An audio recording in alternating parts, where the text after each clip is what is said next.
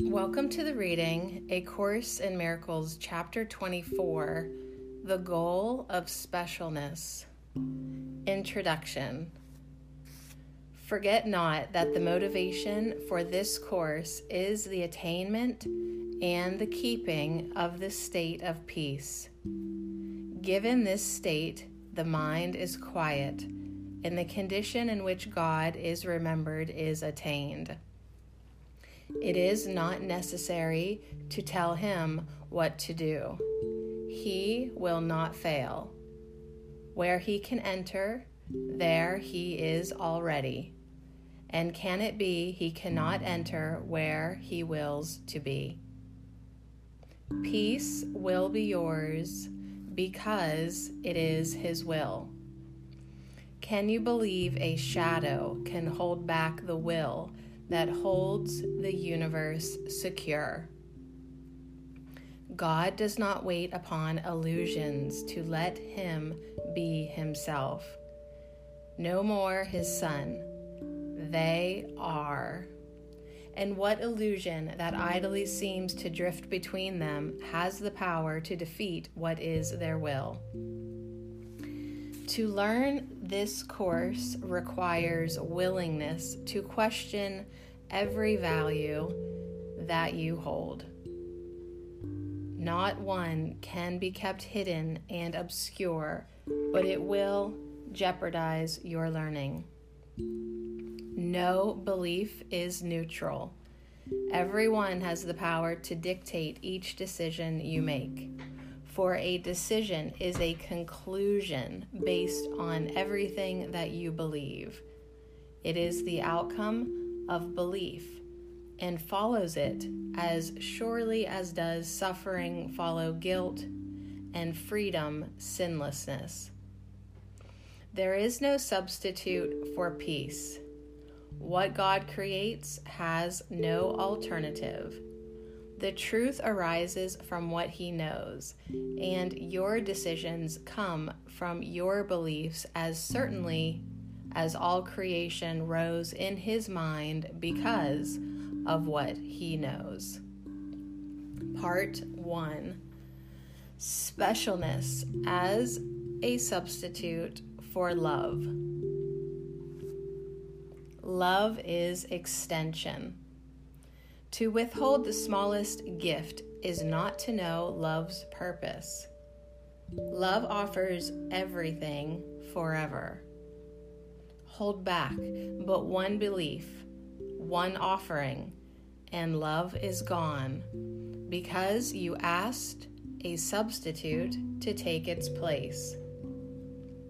And now must war, the substitute for peace, come with the one alternative that you can choose for love. Your choosing it has given it all the reality it seems to have. Beliefs will never openly attack each other because conflicting outcomes are impossible. But an unrecognized belief is a decision to war in secret, where the results of conflict are kept unknown and never brought to reason to be considered sensible or not. And many senseless outcomes have been reached, and meaningless decisions have been made and kept hidden, to become beliefs now given power to direct all subsequent decisions. Mistake you not the power of these hidden warriors to disrupt your peace, for it is at their mercy while you decide to leave it there. The secret enemies of peace, your least decision to choose attack instead of love, unrecognized and swift to challenge you to combat and to violence far more inclusive than you think, are there by your election. Do not deny their presence nor their terrible results. All that can be denied is their reality, but not their outcome. All that is ever cherished as a hidden belief To be defended, though unrecognized, is faith in specialness. This takes many forms, but always clashes with the reality of God's creation and with the grandeur that He gave His Son. What else could justify attack? For who could hate someone whose self is His and whom He knows? Only the special could have enemies, for they are different and not the same. Indifference of any kind imposes orders of reality and a need to judge that cannot be escaped. What God created cannot be attacked, for there is nothing in the universe unlike itself.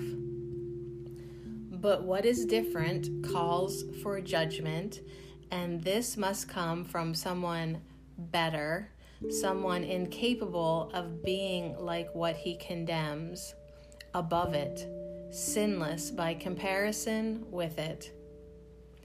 And thus does specialness become a means and end at once. For specialness not only sets apart, but serves as grounds from which attack on those who seem beneath the special one is natural and just.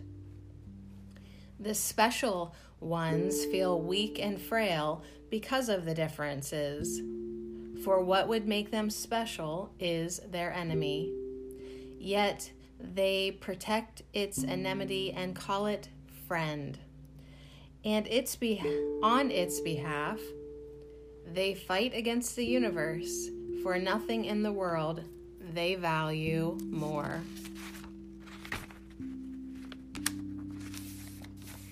Specialness is the great dictator of the wrong decisions.